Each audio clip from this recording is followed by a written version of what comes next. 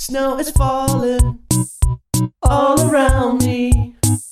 Children are playing, having fun. Woo! 'Tis the season, love and understanding. Merry Christmas, everyone, everyone, everyone, everyone, everyone.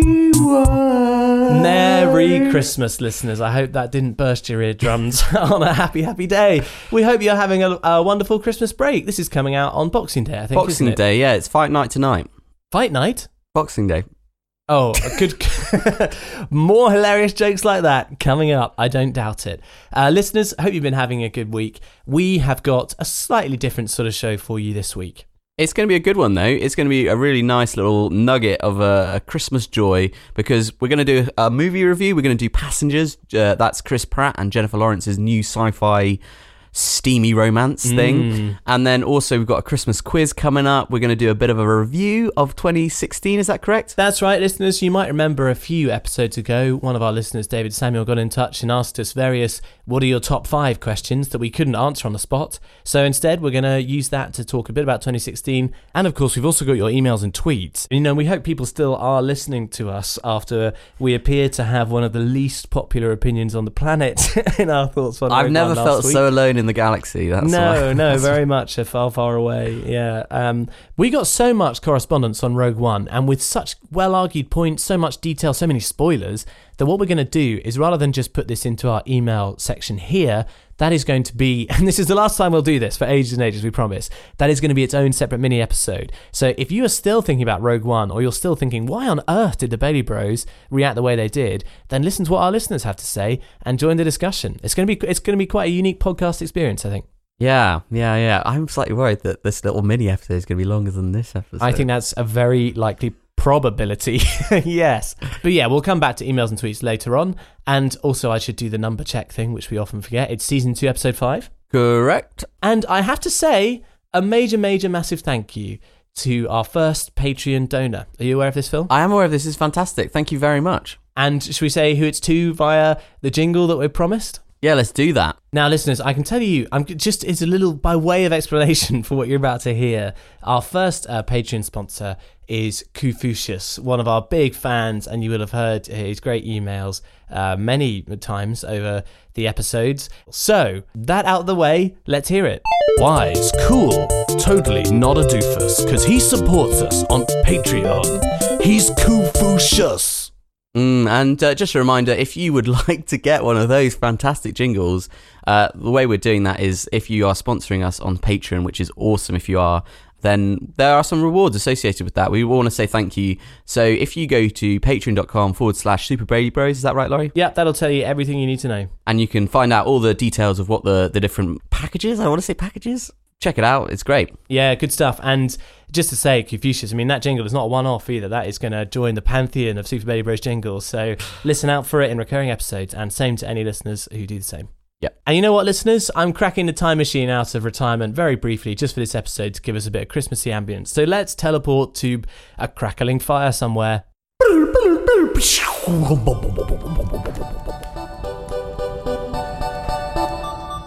Well, here we are, and don't you feel all warm and toasty, Phil? Oh, it's so warm and toasty. Right, listeners, without any more ado, let's get cracking. Get the joke? Crackers? Larry, have you ever wondered what it'd be like to be utterly beautiful? What do you mean, have I ever wondered? Well, clearly you're not utterly beautiful. No offense. Well, sorry, no, what do you mean, Phil? As in, like, movie star beautiful. Yeah, why? What do you mean? I don't have to wonder. As in, well, okay, what's it like then, Laurie, being utterly beautiful? That's quite ordinary for me, to be honest, yeah. Right, okay. You never just go with what I'm saying. I was going with it. I was supposed to make a joke out of this. Do you want me? Let's rewind that. Go, ask again. Have you ever wondered what it'd be like to be utterly beautiful, Laurie? Yeah, all the time, every day. I just sometimes wonder what it'd be like to be Chris Pratt and Jennifer Lawrence. Do you think they're beautiful people? I think they are possibly two of the most beautiful people on the planet right now. How about that? Even if they're not actually the most beautiful people, they are kind of the most beautiful people because we've made them the most beautiful people. Wow, that's quite a meta comment there. Because our culture has decided what beauty is and put them in the pedestal.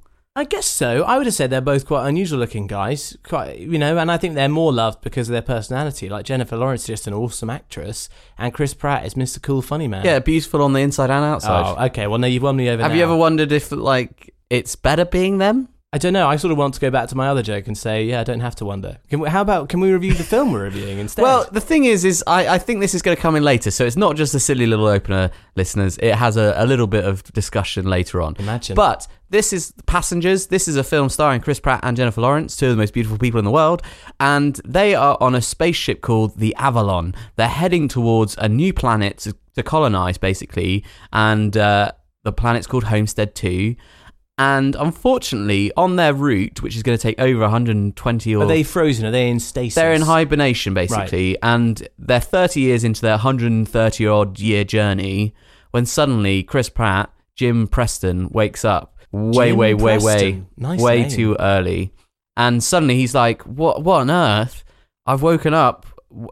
I'm meant to be here. I was meant to be ready to go and enjoy this new planet that we're going to colonize. Cue the movie. Yeah. This is a clip, actually, in fact, which ties in quite nicely because this is Jim discovering he has woken up too soon. He's sort of walking onto a bridge or something, is he? He's on an observation deck. Okay, here we go.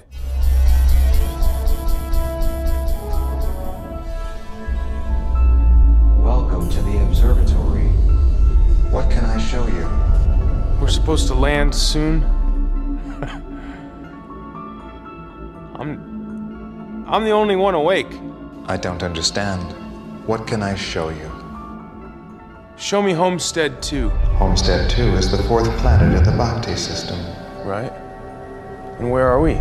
We are in transit from Earth to Homestead 2. We will arrive at approximately 90 years. What? We land on Homestead 2 in 90 years, 3 weeks and 1 day. No. Wait. How long ago did we leave Earth? Approximately 30 years ago. I woke up too soon. So there you go. Nice dun-dun-dun at the end. Yeah. Jim Preston wakes up and finds that he is essentially been given a life sentence of being on this spaceship, the Avalon. This huge sort of liner carrying 5,000 people designed to basically take care of them until they arrive at their destination. But then they're not meant to wake up until like they're 4 months out from the actual destination. And he's going to spend a lifetime there. Well, but also Jennifer Lawrence isn't awake yet. No, she's not. I thought it was a sort of double act, this movie. It is a double act. And eventually she is also awoken for various mysterious reasons, which I won't go in here. So she finds herself awake now, and now you have arguably the two most beautiful people on the entire planet stuck on a spaceship with only each other to talk to and enjoy and have fun for 90 years. For 90 years. And just reassure me, so if they can't leave the spaceship, they can't go back into hypersleep, what's the deal? No, so much of the film is sort of discussing whether or not there's any hope of trying to kind of get back into the natural rhythm of the course of their life. It just isn't going to happen. Thankfully, the Avalon is kitted out with all the sort of modern amenities you might like. Nice food, a basketball court, a swimming pool, a place to do a little dance mat. Nice. Kind of feature version. It's all very trendy, all state-of-the-art stuff, but they don't want to spend their whole life on a spaceship. Okay, sorry, I've got more questions. Maybe these are annoying questions. You just tell me if I'm breaching the wrong sort of ground here, Phil. But why does it have all those mod cons if it's assuming all its inhabitants will be asleep for the entire journey? Well, you've hit on one of the one of the slightly just sort of bizarre little plot points of the movie. There's no food. They're just gonna die within weeks. Well, it doesn't seem to present it. Like, basically, this is kitted out for, I think, just anything and everything they might want, and it's taken care of. Okay. I think the idea is the Avalon is kind of like its own ecosystem, and I think the idea is that when it eventually lands on the planet, it forms the sort of first little base. Oh, so the ship itself. Yeah. So maybe it sort of opens up and becomes the number one entertainment center, which is what of course you need first. Yeah, you need to have a mall, don't you? Especially a dance mat. Yeah, that makes sense now. So I think that's kind of what they're going at. But there's a couple of little technical sort of, what about this? What about that? It doesn't really care about those sort of things. This is a science fiction movie, but I think it's possibly the furthest away from sort of thoughtful, pensive sci-fi you could ever get to. Oh, really? Because, with your clever intro, now I'm wondering, two people thrown together, that sort of myth that often gets thrown around. It's just you and me and we've got to repopulate the Earth. Would there be romantic boundaries or not? That sounds like quite a deep sci-fi, a classic even. You'd think there would be some potential there, but the film just isn't really interested in exploring those sort of even ideas. And particularly the setup for how these two people come to be in this situation kind of shuns that sort of aspect of the themes that could come out of this situation.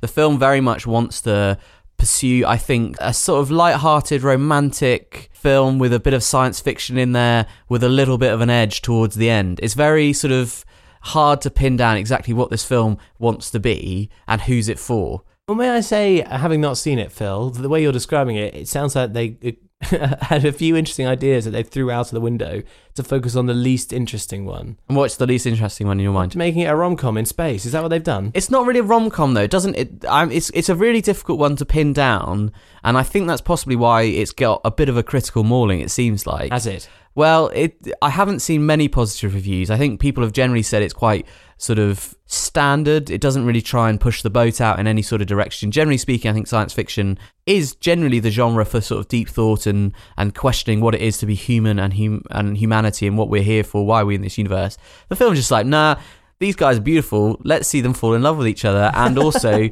get it on a little bit. Oh, really? Yeah, it's not too explicit, but it is steamy. It's steamy in space, Sexy space. It's so sexy. It sounds like one of those 1970s films that had a very sort of risky poster. Yeah, it's just so sexy. And isn't it convenient that Jennifer Lawrence just loves swimming, so she's always in her swimming costume doing her swimming, even though it's a spaceship. That is on the trailers, isn't it? And yeah. I remember seeing a quote from Chris Pratt about this actually on some website somewhere, where he said, "Come for the nudity," which was, red flag number one, "stay for the story," I think is what he said. So they seem to be aware that steaminess is what's drawing people to the film. Yeah, it doesn't surprise me. It's tasteful. It's tasteful. It is it's tasteful. Not. It's Good. Not sort of. It's keeping it steamy, but in like a PG sort of way, or a 12A sort of way. I think it's 12A. You see a lot more of Chris Pratt than you do of Jennifer Lawrence. That's all I'll say. Okay, message received. But I have to kind of say, I kind of enjoyed this film. Did you? I didn't think it was great. I didn't think it was the best thing ever. I wasn't getting that vibe from you. That's a surprise. I didn't think it was it's not particularly well put together film, but it is undeniable. You've got two fantastic lead actors, and they've got chemistry on screen. There's a sort of natural ease about them. They are beautiful, and so they play on that, and they make that sort of an appealing part of the story, and sort of it's nice people be nice together. Like, as in, there's kind of nothing to object to in the situation. It's not just those two, though. There are a couple of other characters that do pop up, but in kind of unexpected ways. Isn't there a robot waiter or something? So there's a robot waiter played by Martin Sheen, who recently has ditched acting to fight fascism in Wales, believe it or not. Was it actually true? Yeah. Oh, I didn't know that. Yeah, so this clearly is going to be his last film role then. But he plays Arthur the barman, who kind of gives sort of sage wisdom in a very robotic way to these two people. Now, listeners, I need to be really clear. I would like to say more about this film, but unfortunately there's a spoiler which isn't in the trailer. It hints at it, but it doesn't really touch on it. That actually comes out kind of within the first third of the movie, and that's kind of where the tension lies and all that sort of stuff.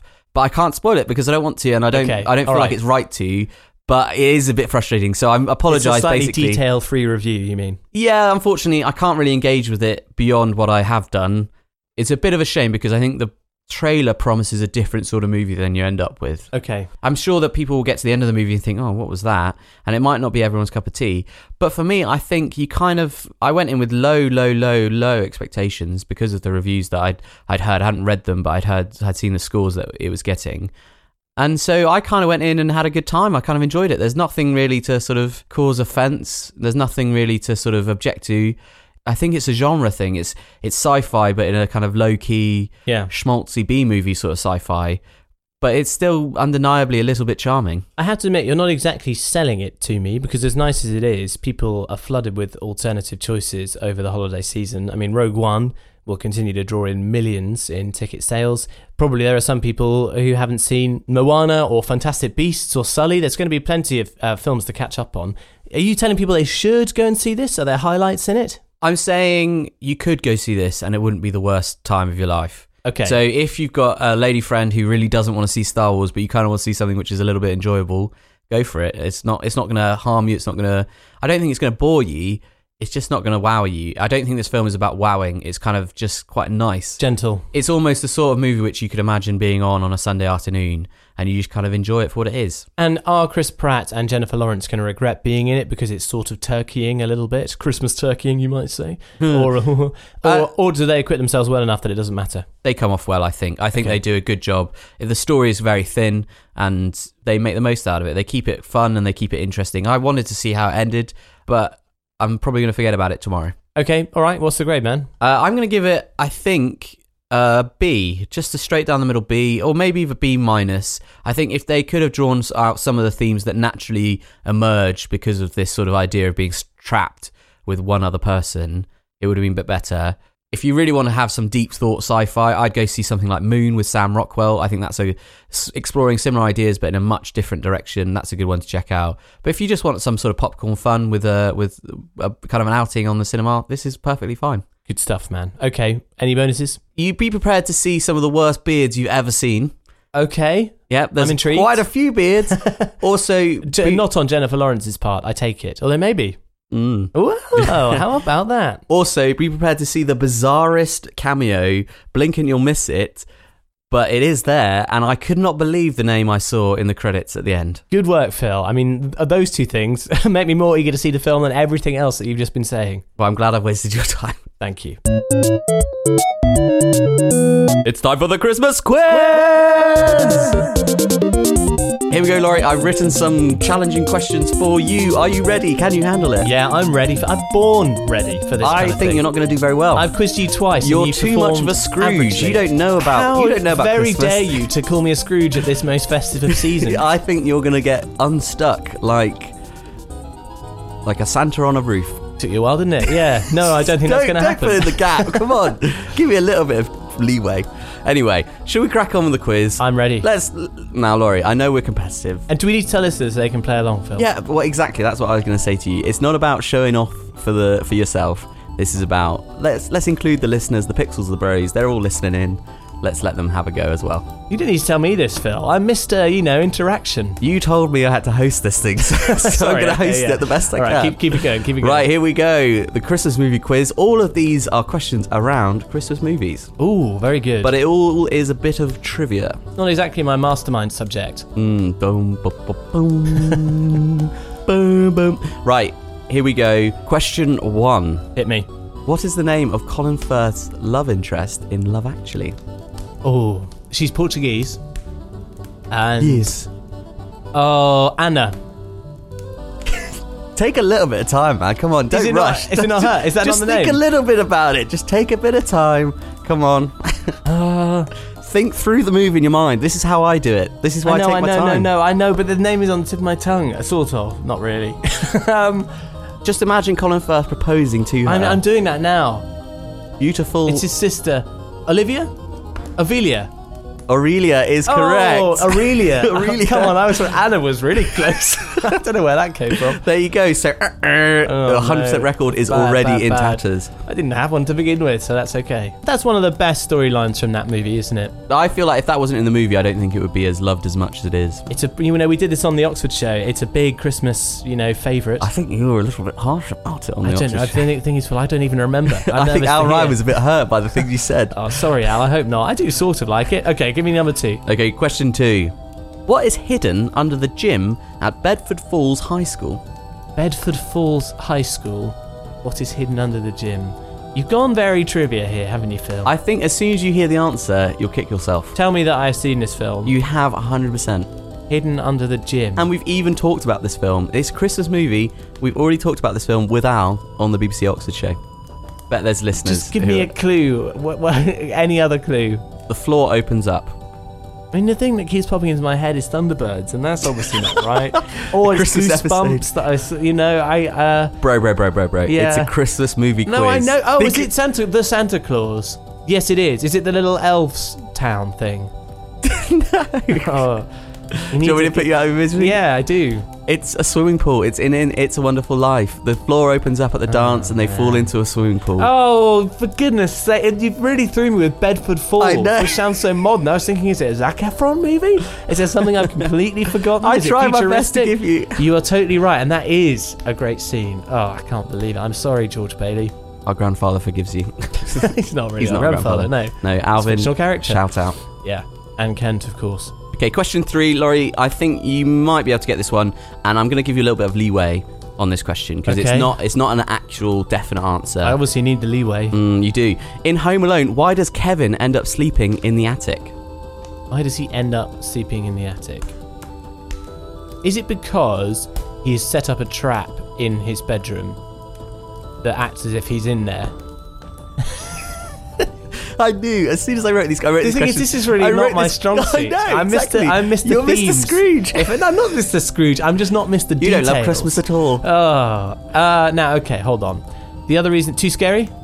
Too scary. Wind blowing through the curtains. Let me think of some more reasons kids don't want to sleep in their room. Just play through the movie in your mind. Come on. I don't know Home Alone that well. I've only seen it a handful of times. Right, I'll tell you the context around the thing. This is why Kevin gets forgotten, because he's up in the attic. He gets... Oh, he gets sent up there because he's being naughty. What specifically has he done? I can't remember. It's right at the beginning, and his brothers are being mean to him. His older brother's being mean to him, isn't he? And he goes and does something. Does he say a rude language? Does he make a swear? Does he make a swear?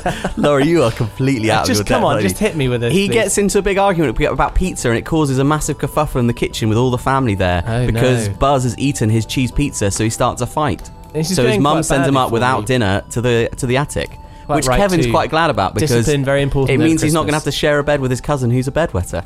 Oh, embarrassing. Well, Phil, I mean, I hope you're going to give me something I might actually know. These are quite niche questions, are they? I think listeners are going to be like, oh, it's so obvious. This is the easiest thing I've ever heard. Man, I do apologise. Well, listeners, if you are finding it difficult, do email in. Okay, here's one which I think you should be able to do. In the Said that a lot already. in Come the on. Santa Claus, he is rescued by ELFS. What does it stand for? Oh, okay. Now I remember ELFS. That's the weird sort of super spy, secret elf organisation. After the question, can we play some choice clips from Oh, I love the that. American Kid? He's so weird. He's so weird. What an odd film, but a good one. ELFS. I'm going to struggle here. I'll give you a point if you get 2 of the words. Okay. It's about flying, isn't it? There's flight, or flying is the F, is it? Yeah, flight is the F. Flight is the F. Yeah, that's correct. EL and S still remain. I know that, yes. Service is the S, is it? Nope. Can I get one more? L. What? Think about what the elves do for Santa Claus. Well, I thought they were just a rescue team, but aren't they? Yeah. So what does the L stand for? You're saying that like it's obvious, but you've got the answer in front of you. Welcome to my world. Every single time we've ever done a quiz, you're like, come on, man, come on, you can get this. Lost, life, love, leaves. Right, I'll give you the L if you, and then you can have a go go on at the then, E. come on. The L is liberating. So it's Oh my goodness. something liberating flight squad. I don't know. Electrifying. Come on, put me out of my misery. It's effective liberating flight squad. That's just awful. I mean, that's genuinely had awful to- on just about 8 levels. Right, let's make I your... don't feel too much shame because I got flight and I knew exactly what you were talking about. You did know exactly what we were talking about. What's so funny about that bit of casting is that reminds me of how things used to be done in the old family favourites, and they would like cast a kid who's calculated to be quite super cool, but at a very young age. It's And very so- weird. He seems like a 40-year-old man. but as a Exactly. ba- as There's a something baby. really odd going on there. I remember thinking, what's this kid about? But still a great film. We find if we fly, we can get around much faster. If we fly, and his voice kind of disappears. A lot of vocal fry He's like, going on. yeah, and he's got Performance. like a really like he's doing it emotively. Should be in a boy band or something. Yeah, very odd. Was that your top Christmas film? I can't love remember. the Santa The Claus. alternative It's got a choice. lot of nostalgia for me. It's brilliant. Tim Allen, fantastic in it. Incidentally, Phil, and I know we're wandering off topic here, partly because I don't want to, because I'm getting everything wrong. There's a film that I actually haven't seen yet because it looked bad to me, and this was before we did our podcast. But Bruce Almighty 2, Evan Almighty, Yeah. where they used the Santa Claus gimmicks, and because Evan gets turned into Noah, basically, he grows beards all the time. Have you seen that one? Every time he shaves, it comes back, and they literally have the same joke scene. Oh, right. It was okay. that good. They just used it exactly. If it again. works, it works. If you've not seen the Santa Claus, listeners, you're missing out. It's brilliant. Right, question Number 5. Out of how many, please? There's 10 questions. Question 5. In A Muppet Christmas Carol, who plays Dickens? I know that. Gonzo. Yeah, you got one! Yeah, you already knew I know that one. Well, I thought I'd throw that in. Well, the thing is we talked about it earlier when we were a couple of weeks ago, I think, and I thought maybe Laurie had forgotten. No, a very memorable performance. Because things that are forgotten can be forgotten. Anyway, question 6. Yes. In Elf, Buddy makes dinner for his dad. What does he make? Oh, that is spaghetti, and it's coated in, jelly beans and just candy, right? And with treacle syrup. Treacle syrup? What's treacle? Treacle. Maple syrup, maybe. Yeah, ding, ding. You get a point. I well remember done. That one. Now it's got all the major food groups, whatever it was. Well, this is the next question. Here we go. What are the 4 main food groups elves try to stick to, according to Buddy? Now, this is going to be very difficult for me because I'll give you a clue. They all share something in common. Same letter, or sort of. I think, yeah. Is it something like sherbet, licorice, sour, and sweet, or something like that? I'll give you the first one. The first one is candy. Okay. Jelly? Jelly? Maybe Jello in America, of course. Chocolates? Ooh, good try. Cocoa? No. Cocoa nibs? Cacao nibs? Here you go. Do you want me to tell you? Well, yeah, right. You're going to be annoyed about this. I can tell you're already... I'm killing your Christmas spirit, aren't I? It's candy canes, candy corn, and syrup. Oh, fair enough. I wouldn't have remembered that. Candy corn, have you had that? What an odd sweet. It's very weird, kind of chewy and soft. They look like sort of decayed vampire's teeth. They look a bit like corn. Well, yeah, or decayed vampire's teeth. I prefer my version. And they've got a very, they taste of sweetness. They taste of artificial sweetness. It's like a unique flavour almost. A bit like Twinkies. Other foods that have not made it across from the US, probably you can get them, but you have to pay a lot of money, basically. Interesting. Right, here we go. This is question... I can't even remember now. I'll just carry on. In Die Hard, how does John McClane get the attention of Sergeant Al Powell? Oh, that's easy, man. Welcome to the party, pal.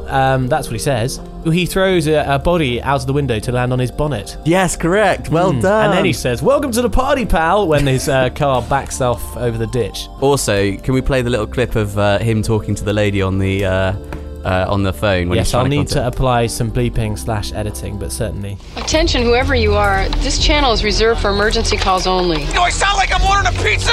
That was good, man, and I really enjoyed going through Die Hard and remembering it on what we've been watching last week. That was fun. It's a good film. Good film. Right, here we go. Nearly at the end, Laurie. I think you might be able to get this one. It's a multiple choice. Okay. You've got 1 in 4 chance. Ready? Ooh, very good. Who directed the 2000 film How the Grinch Stole Christmas? Sorry, the 2000 and film. Did you want to repeat that? Yeah, I'll do that again. Thank you. Who directed the 2000... And no, it's not 2000. It's just 2000. Oh, the 2000 movie. Yeah, exactly. Seriously, what is it called?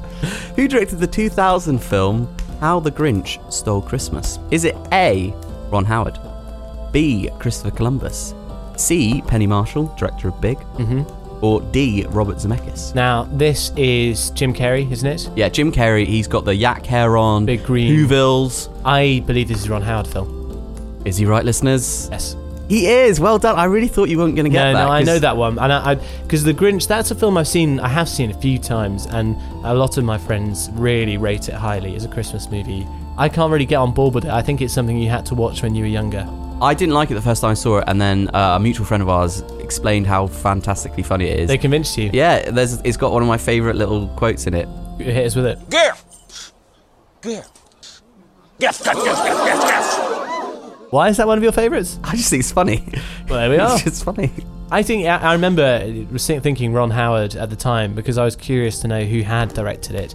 Ron Howard, he's done a lot of different things, and I have to admit, I'm starting to slightly doubt his qualities as a director. I'm going to be honest with you. I disagree. I think the opposite. I think he's done a really varied set of films, and he's managed to have success in a lot of different genres, but even if they're not the perfect movie. Is it down to his direction, or is it down to sort of the star wattage that a Ron Howard name can attach? Because I think when you think about the movies that he's directed, they're all already like blockbusters, aren't they? Apollo Except 13. Into the Heart of the Sea or whatever it was, which tanked. Apollo 13, I think, is an amazing movie, though. Yeah, but then is it it's Apollo got 11? like Which Tom one is it? Hanks, and it's got Gary Sinise. Yeah, but it's a great movie. It is. Yeah, okay. Well, let's not do this here. Maybe we can do a Ron Howard thing. Breakdown. In a future episode. Let's do Career that. breakdown. That's a good idea. That'd be Starting with Happy Days. Yeah. These days are ours. These days are ours. Happy days. Hey! Right, that's enough Right, of that. last question, then we'll wrap this quiz up. It's a nice cheery question. Which Christmas movie was investigated for communist propaganda by the FBI? Ooh, can you give me a decade or not? I feel like if I do, it'll give it away. I mean, think about it. It's communist. Well, that could be the 60s. It could be... I mean, it's all post-World War II. I mean, we have already talked about this movie. It's a Christmas movie. Think about it. It's a Wonderful Life, actually, could it? It is, Laurie. Correct. I can believe it. How about that? Yeah, but you know what? It doesn't surprise me that much now I think about it. Why? Well, because there's the bank in there, isn't there? And George Bailey, part of what he does is share the stuff around, isn't it? He does everything he can to stop the bank collapsing. That is true, yeah. I didn't think about that. And it's sort of, he cares a lot more about keeping the community together and afloat than he does about being personally wealthy. Maybe could that be it? That is true. And actually, to be fair, the big bad villain is the capitalist banker man. Yeah, there you like, go. I want all your money. Well, I'll be watching that again with interest. But can you believe it? Apparently, It's a Wonderful Life just generally didn't fare well with critics or audiences at the beginning. It was a slow grower. It was a bit like Shawshank Redemption. It got word of mouth. And I think actually it's one of the few films which was actually made by the Christmas showings, because it became just the staple of Christmas screenings through the years on television. And listeners, I think a lot of people have heard of It's a Wonderful Life and kind of know what the story's about, can quote some of the lines even, but if you haven't seen it, and actually I saw it a lot later on than I expected to, then you've got to watch it. It's really, really, really brilliant and great for the Christmas period. And if you don't like it the first time, I think it's one of the few movies which is really beneficial knowing where it's going. Completely. Do you want to do your impression? We did a lot of this on BBC Radio Oxford, but give us some. You want the moon, Mary? I'll throw a lasso around her. He's so much fun to copy, and he's such a great character, George Bailey. Oh, he's great, and Jimmy Stewart is great in it. He is one of his best performances ever. There you go. That's the Christmas quiz. Laurie, you did... What did I get? Like 4 out of 10? Yeah, could have more Christmas cheer. That's what would be my Could have more... I mean, come on, what you mean is could have more Christmas trivia, I think, Phil. That is I've got cheer. so much cheer, I'm not nitpicking and clinging on to those little insignificant details. The funny thing is, Laurie, is I don't think this is nitpicking. I think this has been quite a straightforward quiz for those who are actually fans of the movie. Gymnasium. Do you think people would have got that from your description? Man. Yeah, I really think. Well, listeners, why don't you write in and depress me even further by telling me you got 10 out of 10? I bet there are quite a few listeners who did. Yeah, I'm sure they did. Well, hey, listeners, hope that was a fun quiz. I enjoyed it, despite not really knowing anything, apparently. And you thank got better Phil. towards the end. You got better towards the end. Thank you, and thank you for doing the work and putting the quiz together. Oh, you're welcome. You're welcome. It was so fun being in the quiz seat. Do you prefer it this way around? I prefer not looking like a... But you don't look like a complete idiot. You always do really well. I don't think I do. Oh, there we go. Right, well, listeners, this is our sort of breakdown of 2016, and we're trying to do, well, I was going to say top 5s, but there may well be more than 5 in some categories. We haven't really worked it out yet. Haven't got a list or anything. Well, it's because there's so much joy and positivity and happiness to share. And not at all any no unpreparedness. negativity or misery. No, exactly.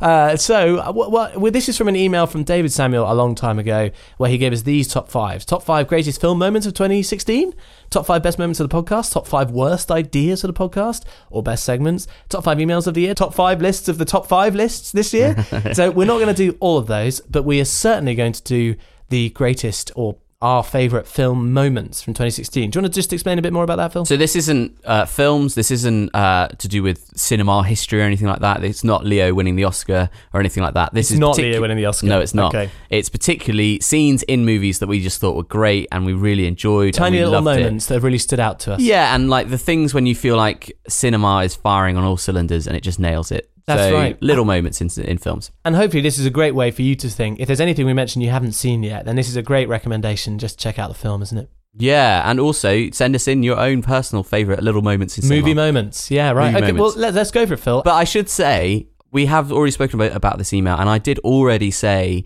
in response to this email, off the cuff, one of my favourite moments was watching Ryan Gosling punch his fist through a window in The Nice Guys and then immediately hurting himself and having to go to hospital. Yes. That was a great moment. Made me laugh very much. But actually, one of my other favourite moments is again from The Nice Guys. Should we start with this one? Yeah, let's start with that one because that makes sense, doesn't it? We'll start with The Nice Guys. My other favourite moment was when Russell Crowe's character goes to confront Ryan Gosling and he happens to be on the toilet. But he's ready for him. He's in the men's room, a public restroom, and with his pants around his ankles, he pulls out a gun and says, "Don't move." March, Jack Ely, don't get upset. I'm not here to hurt you. Just want to ask you a question. Hey, no. How stupid do you think I am? Ever since your little visit the other day, this little baby's gonna stay right here.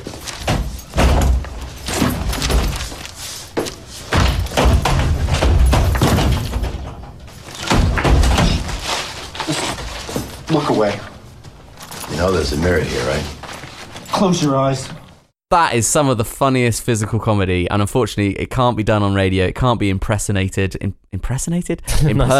on radio. So apologies for that. But if you haven't seen The Nice Guys, really do check it out. I think it's a really good film. Yeah, and that is a great moment from it. I think for a lot of people, it was an eye-opener to see that Ryan Gosling isn't just a strong, silent, mysterious guy from Drive or from The Place Beyond the Pines. Actually, he's an amazing comic talent, and therefore, no surprise, his casting in La La Land upcoming. Yes, he's a diverse actor, and the ladies love him, the men respect him. Want to be him. That's the one, Phil. Okay, Here's another one. Kubo and the Two Strings. I really, really, really love the opening of this movie. Near to the opening, it's when he suddenly starts doing his little performance with his guitar, making these little origami little characters dance. It was beautiful, wasn't it? And watch closely, or else something might happen, or something. I can't remember the lines, but I thought it just immediately I was captured, and I loved it. It's a shame about the ending, but that movie really, really grabbed me, and I was on board. Very rare moment of sort of jaw-dropping, whoa, that looks amazing, because we're so used to what CGI can accomplish, and just generally animation. What more can it do to impress you? Kubo and the Two Strings found a way. It was breathtaking. And there's something magical about seeing something real, even if it's animated and the movement is false. Stop motion thing. The actual fact that it's a real object doing something is great. I hope you listeners managed to go and watch that. It's really good. It was a letdown by the end, but certainly the premise and the style was amazing. For the time you're actually watching it, it's a very enjoyable film. Nice one, Phil. I'm turning into you, man. I'm getting all sour. No, come on. Keep it up. It is the end of the year, Phil. It's hard to stay positive all the way through. Here's a good one. Yeah. Hail Caesar from the Coen brothers we saw. Slightly unusual film. We couldn't quite figure out what it was trying to say, but it did have a moment in it that was one of my favourites. In fact, two moments that I think were so good, they make it worth watching the film. The first one is this little exchange between Ralph Fiennes and Alden Ehrenreich. Say your line exactly as I'm about to, just as I'm about to do. Sure, okay. Would that it were so simple. Would that it were so simple. Would that it were so simple. Would that it were so simple. My dear boy, why do you say that? Why do you say twere? Well, you said say it like I said it. Yes. Would that it were so simple. Would that it were so simple. Would that it were so simple. Would that it were so simple. Watch my mouth. Would that it were so simple. Would that it were so simple. Keep your head still. Would that it were so simple. Would that it were so simple. Would that it were so simple.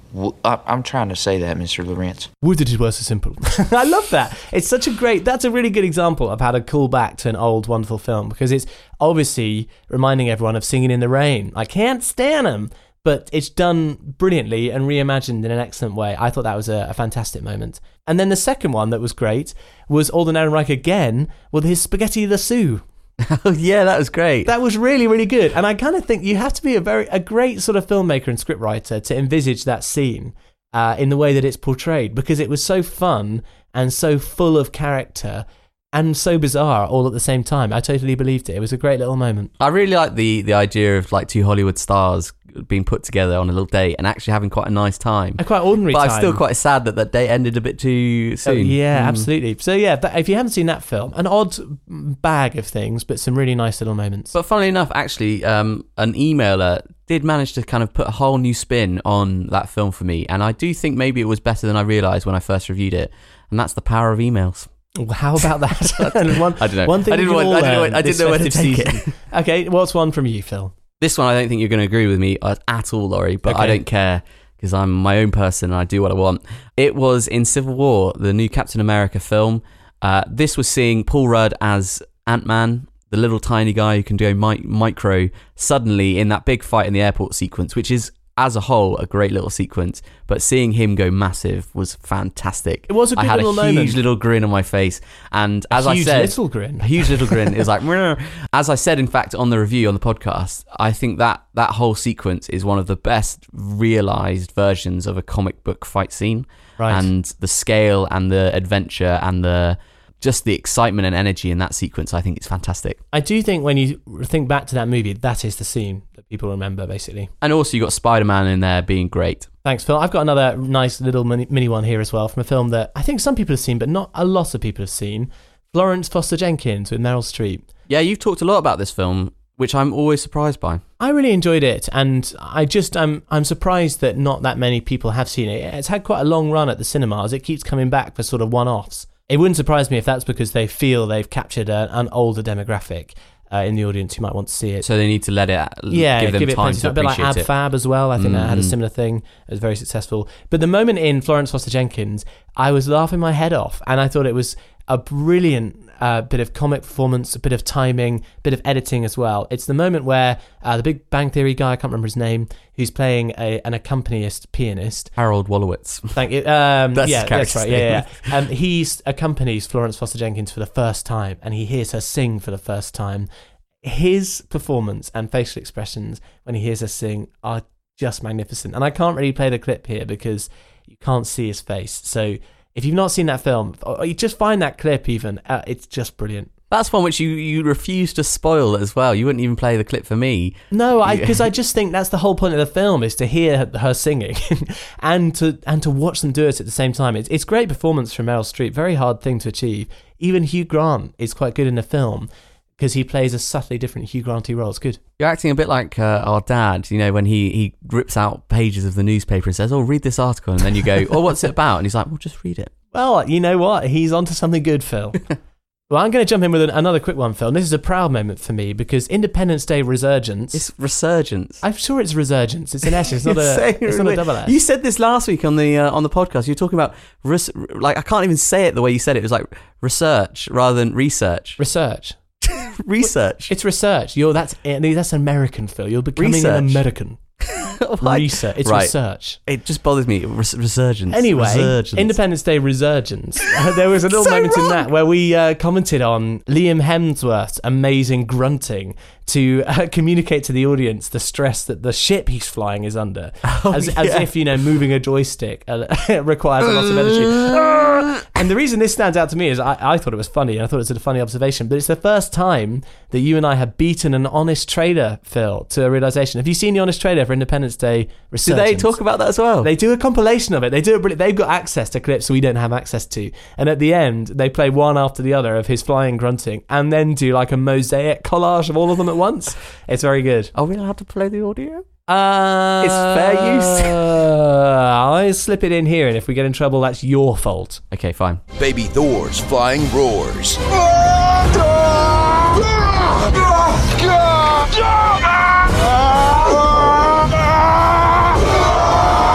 There we go. All right, now it really is your turn. I've got a bit of a silly one up next. This is The Legend of Tarzan, David Yates film, starring what's his name? Skarsgård, Alexander Skarsgård. Yeah, I'm not sure if it's a good moment or a bad moment or what. It's just a moment that I remember very distinctly. It's when he busts out of a chokehold with a chain using his chokehold. Oh, is it a chain? It's a chain. He busts the chain out of his neck using his neck muscles. He just flexes and... Anyone who works out, don't skip neck day, because you never know. You never know when you need to break out of a chain. That scene was ridiculous, wasn't it? That was an odd film on the whole. I think I quite enjoyed it, and I sort of would recommend it to people as a bizarre but quite entertaining experience. I feel like if it was... I almost want to go into the studio and colour correct the film. It was very grey, wasn't it? I mean, that's David Yates. Pull out the colour and make it more vibrant. That'd be amazing. Incidentally, this is a little aside. This is nothing to do with this year's movies. But have you seen, there's a YouTube video out there where somebody basically colour corrects Man of Steel. I have, actually. It's interesting, isn't it? It's fascinating, and actually it just makes you realise what is going on, where they basically what's the opposite of saturating? Desaturating. They're desaturating the film, and it's bizarre. Why would you do that? Why would you take colour out of life? Another one for me would be perhaps Star Trek Beyond, and this is I'm not sure if this counts as a moment, because part of the reason why I liked it so much was the extendedness of it. I think that still counts, Phil. Moment is a wonderfully vague word. It's the moment then when the Starship Enterprise is attacked in the first half of the film, and the sequence goes way longer than you think would actually happen in a normal blockbuster, and actually, surprisingly, more is better this time. Yeah, it felt like an incredibly well storyboarded and directed sequence, and on the whole, we loved that film, didn't we? Yeah. Funny enough, it made me think of a Frasier clip. One of our favourites, I think. Whatever happened to the concept of less is more? But if less is more, then just think how much more and more will be. You can't fold his logic. Is that what you're saying this sequence is? Yeah, like it's just more of good, so that's good. I mean, right on the heels of that, can I add in Inferno here? Because, I really enjoyed going to see that film, because that is one of those situations where I found like it was so bad that it was really quite enjoyable. I had a great time watching that movie. I think I was the only person who kind of enjoyed it. It was quite fun, but it was a really bad film. And I mean, the moment for me is just, you know, observing Robert Langdon, master of disguise, master of theft, master of everything. Like, it's just wonderful. It's such a sort of middle-aged fantasy in the nicest possible way. There are lots of good Langdon moments in that. Where is he? Where's Langdon? I was thinking we should have done a little Christmas meme thing and done a Where's Langdon book. Where's Wally Style? Where's Langdon? But just have him really obviously just standing, just a picture of Tom Hanks just standing on a book. Or, you know, don't come in here, Robert Langdon's not in behind this door sign. That kind of thing.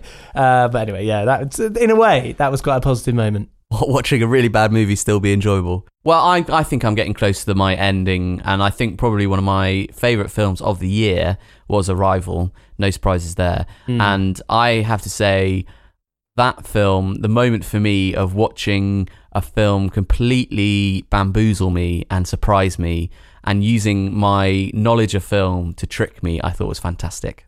So is there a moment in there, Phil? There is a moment in there, but I can't really say it without spoiling the film. Oh, okay, fair enough. So it was the revelation, shall we say, I thought was fantastic. It was a great moment for me in film. Okay.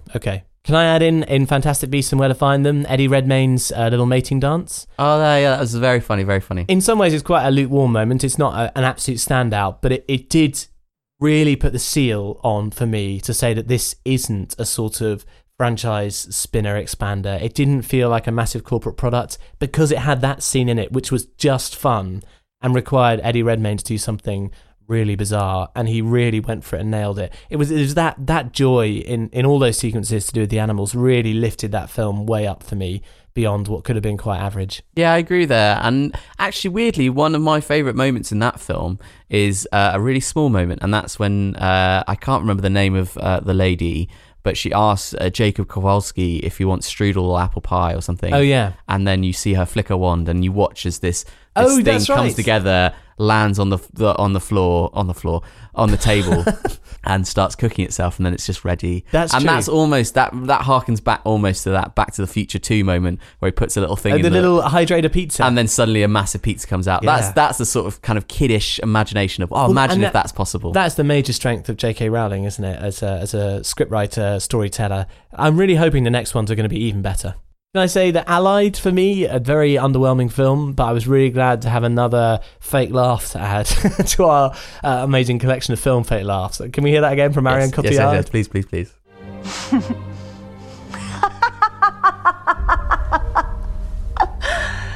That is great. It just makes me feel better when I hear it. It's great. And I'll also throw in that scene in Moana where Jermaine Clement stars as Tata Moa or something. He's an evil crab. Because it's just that sequence, actually. I was saying to someone just the other day, the whole way that it's storyboarded, the tone of the music, just the colour as well. There's a bit where the lights go down and this crab is revealed to have sort of UV markings all over him. There was a sort of fairy tale malevolence and structure to that scene I felt has been absent from a lot of Disney. Did it feel like classic Disney sort of villain song? It really did. It reminds me of some of the stuff that Scar does. You know, he sings while he's being kind of camply evil, like Ursula, I said, I think already, in The Little Mermaid. Just great sequences like that. And I thought it was really, really strong. I've said a few times I think Moana is a superior film to Frozen, but I don't think anyone will agree with me on that. Frozen is really loved, isn't it? That's the thing. It's loved. I don't think it's better than this, though. No. There you go. Is that it? Do you want to add anything else? How about No Blinking from Rosamund Pike and United Kingdom? I'm not sure if that's a moment because it's lasts the whole film. There we go. Well, listeners, I hope that was interesting to hear us go through. There's just moments that have stood out to us that we remember. And listeners, tell us what your favourite moments were as well. Send your thoughts in superbellybros@gmail.com or @superbellybros on Twitter. We'd love to hear what really stood out to you in 2016. Fantastic moments in films, even if they're bad films. Correct. Okay, well, listeners, as we've already sort of teased at the beginning here, almost all the emails that we've received as to with Rogue One. Thank you so much for sending those in. But as we also explained, they're full of spoilers because that's really the only way to properly discuss the film. So we're not going to put those here. We put them in their own special mini episode. So don't look for those here. Download the other one. Yeah, check it out. And that's all spoilers, so just be warned. Yes, very much the spoil eagle is in effect. Okay, well, and just before we dig into the emails, Phil, rather than get you to sing a song, I'm going to play an unrelated jingle because in the process of recording this episode, we've done it over 2 days, and in between those 2 days, someone else has become a Patreon sponsor too, and they've also bought the jingle sponsorship package, if I can call it that. That's a silly thing to say. So why don't we play that, and well, here you go. Bernard Face Cheese, is that your real name, man? Thanks for supporting us on Patreon, Anne. Well, how about that? I hope you're happy, Bernard. Yeah, that's awesome. Thanks very much. Hooray. Thank you so much for supporting us, Bernard. And listeners, if you want your own slightly awkward jingle to be played who knows when in the Bailey Bros shows, it's not just a one-off, we'll put those in shows as they go, then check out patreon.com/Super Bailey Bros. And hey, even visiting that would be our Christmas present. So here are a couple of emails, then we'll move on. First one, actually, it's a tweet from Alison at Super Bailey Bros. The Lion King has been preserved by the US Library of Congress, and she's linked to the BBC story covering that. And Phil, I'm mentioning this one because, you know, we are nervous about the live-action Lion King, directed by Jon Favreau, out soon, and you especially don't like the way that old classics are essentially being replaced or sort of diminished in importance thanks to these remakes. I'm kind of thrilled that this film is getting a little bit of protection almost, in the sense that hopefully the live action film will not be that good and will never make it to this level, and that means that there'll only be one Lion King in that collection. Well, there you go. And I was saying, a good thing. The fact that it's being preserved by Congress means there are some people who will not let it descend into the shadows. You must never go there. Okay. Good. All right, and another tweet from Angeline, just a little one here. Just realised today's my 1 year anniversary being a fan of Super Bailey Bros podcast. Hey, congratulations. Hashtag 1 year a bro, hashtag 1 year a pixel. Look at that, Phil. We're not just delivering a podcast, we're giving people their own anniversaries. That's fantastic. I'm glad we're bringing joy at this Christmas season. Thanks for tweeting that, Angeline, and thanks so much for listening for a whole year. I hope we haven't damaged your ears or brain with any of our silly thoughts. But no, thank you very much for listening. That's great. One here, which is actually for what we've been watching, Phil, and I realised we totally forgot to include it. Whoops. I know. So I'm going to do, this is from Liv. Thanks for getting in touch, Liv. Hey, bros. Couldn't get it in a tweet, so thought I'd +1 Phil for choosing the correct favourite film ever, as I could not agree more. Do you remember which film that is, Phil? Just checking. Of course, When Harry Met Sally. Yes, I'm sure When Harry Met Sally gets watched by me at least 6 times a year. An absolute go-to, ironically, if ever I can't sleep, as depicted in the Casablanca scene that Laurie mentioned. I rave about it to all my friends and have forced all my housemates to watch it, to mixed reviews actually, so I made them watch it again. So many clever and intricate moments that makes it a film you can go back to and appreciate even after years of watching, with new details every time. And plus a big up to whoever did the colouring and chose the locations. It totally immerses me in a story and era every time I watch it. That's kind of what you said. Like, it just makes New York like this beautiful red and gold wonderland. It's fantastic, and that email is fantastic because that pretty much sums up everything I feel as well. There we go. She says it's hands down her desert island film. Hashtag pecan pie. Pecan pie. Pecan pie. Pecan pie. Was that an improv moment? I think it was. It was, and you can even see Meg Ryan look to the side to the director, and he's going, "Come on, keep going, keep up, let's go, keep going." That is comedy gold. And immediately her head steps back, and she goes kind of from joking to a serious face. And the thing that, how weird that works and actually makes it look like a believable bit of... what's weird is she's sort of laughing, dismissing it, and then she kind of like, in the context of the film, it looks like she's sort of confused by him. But in reality, it's more like, oh, I've got to look serious because this is actually going in the movie.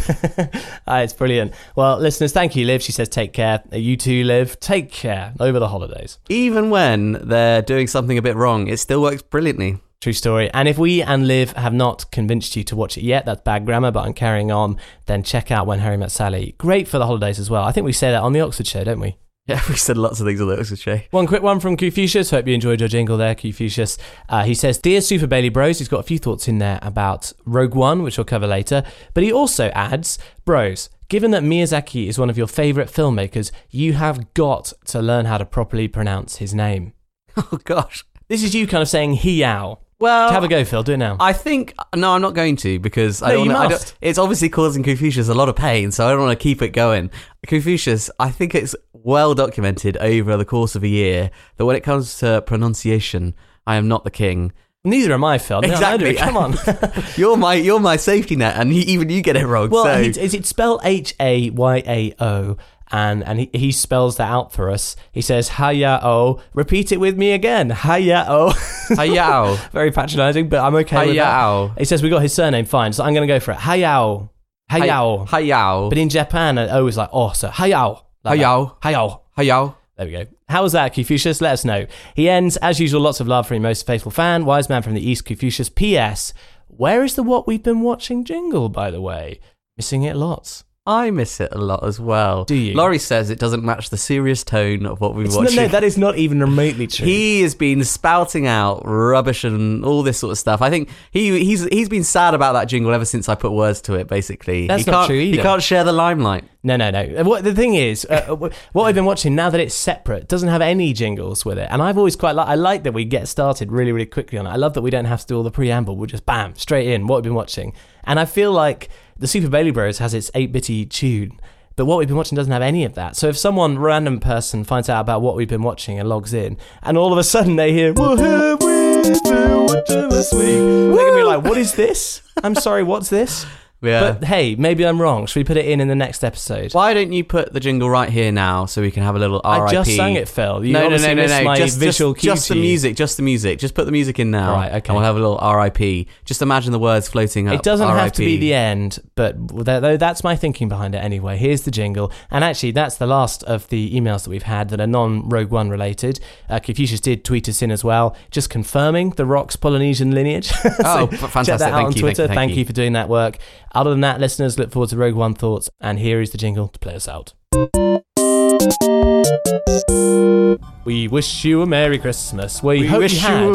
I thought you were going to sing. You set me up as if you do Well, like a jolly sing. I was going to go, we hope you had a Merry Christmas, because of course this is coming out the day after. It's Boxing Day. Yeah, true. We hope you had a Merry Christmas. We hope you had a Merry Christmas. We hope you had a Merry Christmas. And we'll have a Happy New Year. Oh, well, there we go. Listeners, we're not going to be around next week. I'm sure you're not that sad about that, but I hope you enjoyed our Christmas special. We will see you in 2017. Yeah, that's right. We'll Do you think this is a little aside? This is almost like a bonus thing, but do you think 2017 is going to be a bad year because it's slightly an awkward number? You know how when you're on the TV and you're changing the volume and you go, you turn up to 27, you think, oh, I can't leave it on 27. That's I'll go true. to 28. Why 28? Because it's odd. I mean, Because it's even. Yeah, even. And the only odd number which you can kind of accept is 25. Interesting. And I wonder if that's going to be the same with the years. Is 2017 going to be a bit awkward because it's an odd number? Well, I think that's a psychological little sinkhole you've tapped into Just there, a little Phil. thought, just a Because little I thought. slightly feel the other way at the moment. What odds are good? Well, if my clock is ending up on 15, I just think that's not a real time, is it? That's kind of an ideal time that is just doesn't happen in real life. No one ever hits the dot on, 25 past. I mean, you try and fill up your petrol tank, you never hit the round number, do you? So I feel like I'm being a bit more of a realist when I set my clock is the authentic? Yeah, 17 minutes past. I'm like, yeah, that's a real time. That's on planet Earth. Do you know what I'm saying? I have no idea what you're talking about. Well, there we go. should have done this after the jingle so we could get to the bonus, couldn't we? Well, now we're going to have to think of something else. There you go. Sorry. Listeners, send us your thoughts, superbellybros@gmail.com and @superbellybros on Twitter. We love to hear from you, and especially tell us if you watch anything awesome over Christmas that blows you away, or anything you're disappointed by. Keep your thoughts on Rogue One coming in. I think that conversation is going to keep going. Yeah, and actually, genuinely, I'd really love that, to have more emails and more thoughts about Rogue One, because I think it's one of those films which is going to be quite divisive. Yeah, and it's, as we said in the review, it is going to make a big impact on Disney's output going forward, and actually lots of films as well. This is a big tentpole production for a lot of people, testing out different approaches to filmmaking. So let's see. And thank you very much to all of you who have already emailed in your thoughts on Rogue One. That's pretty much it, Laurie, isn't it? I think so. I hope you've enjoyed this year of the Super Bailey Bros podcast. This is the last episode out in 2016. That's strange, isn't it? Yeah, we've been going for a long time, man. Big year for us. It has been. Thank you especially to BBC Radio Oxford for all the fun and support you've given us this year. That's been great.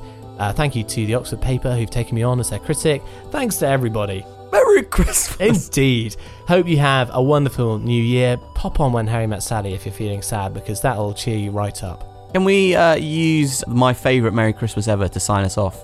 Yeah, what's that? It's Chandler in Friends. Okay, Can we use a clip from him? Should we do that as the last thing we say? Yeah. Listeners, have a wonderful break. We'll see you in a couple of weeks. Merry Christmas! Well, Phil, I've got a list of bonuses, and, like a present, I'm going to give you the chance to choose one. Not like a present at all. You Yes, don't get to it is. choose at all. You I'm get to telling unwrap you. something and then you discover what it is. No, but my gift is the ability to choose. Oh, thank you. There we are. Very much. All right, so here you go. Here are the headlines. Vicks Vader Rub, Star Wars new merchandising opportunities. Then fizzy water on laptop keyboard. I don't feel good, phrase stress. This is what I've actually written down. I don't feel good, phrase stress. I know, you have to choose one. Hot beverage for me, hot beverage for you. Fake receiving gifts well. How to say Toblerone and double apostrophes. Any of those sound good to you?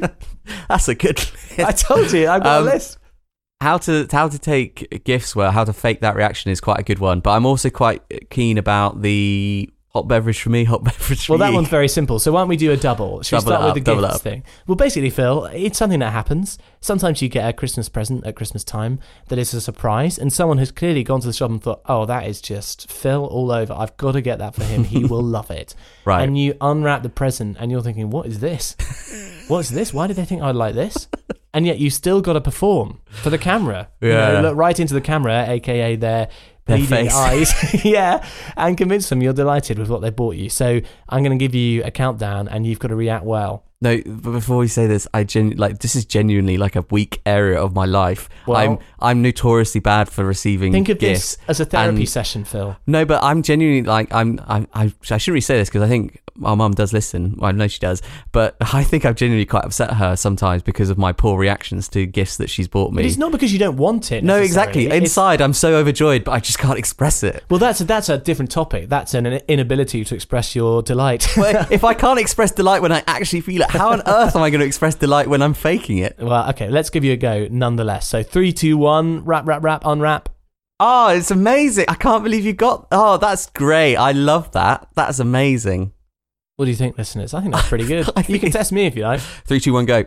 Oh, I know. Yeah, no, I know what this is. Yeah, no, totally. I can totally see. Yeah, this is great. Thank you so much. I hadn't thought about it, but now I've got it. Yeah, that's gonna be brilliant. I often think the main thing which you need to do to really sell the performance is what you do with the gift after you've opened it. I was holding up my hand for you. I was pointing at it as well. No, but like often if you just put it to the side a bit too eagerly, that's the bad thing. That's the thing which really... But you just need to sell that. Like, I'm putting this away because I can't wait to play with it later. I'll put it in my pile, my great stack. Oh, such a good stack of presents. Best presents pile. Yeah, exactly. Right at the top. Or the other hot tip is read the back or something. Read, if there's something to read, read it straight away. So you're like, I can't wait to open this. It's a tough time of year, listeners. The time this really happened to me was when I was going off to study English and someone bought me a huge book all to do with Shakespeare, and I really didn't know what to do about that.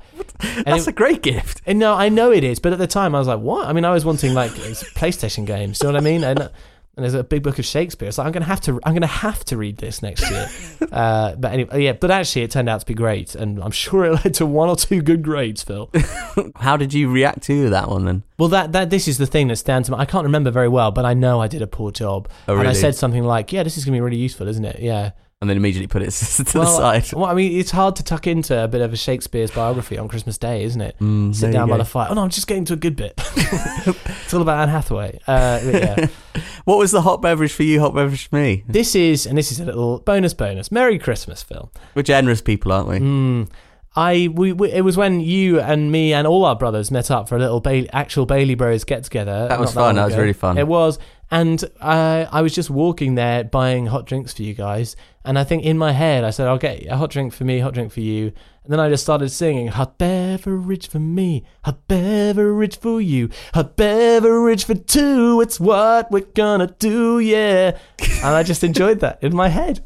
It made me think whether you have done similar. I mean, this is an old idea. You make up songs for your little just your in your things. head for your life, a little soundtrack. Sometimes I do just make up songs when I'm driving about thoughts in my head, and I just try and come up with little good riffs. Do you have any that's sticking out in your mind? I have to do this one now. Then yes, you do. Oh, no, but the thing is, it's not coming from an organic place. It's not the real thing. I'm not able to capture it until possible. That's okay, Phil. It has to be in the car. It has to be in the car when it's just you. And actually, this is another little bonus. I'm moving on the conversation. You know how you think sometimes you feel like everyone's looking into your car, and then you have to kind of get over that. Not really, and but okay. Like nobody's watching you, so you kind of get used to the idea that you're just in your own little world. Yeah.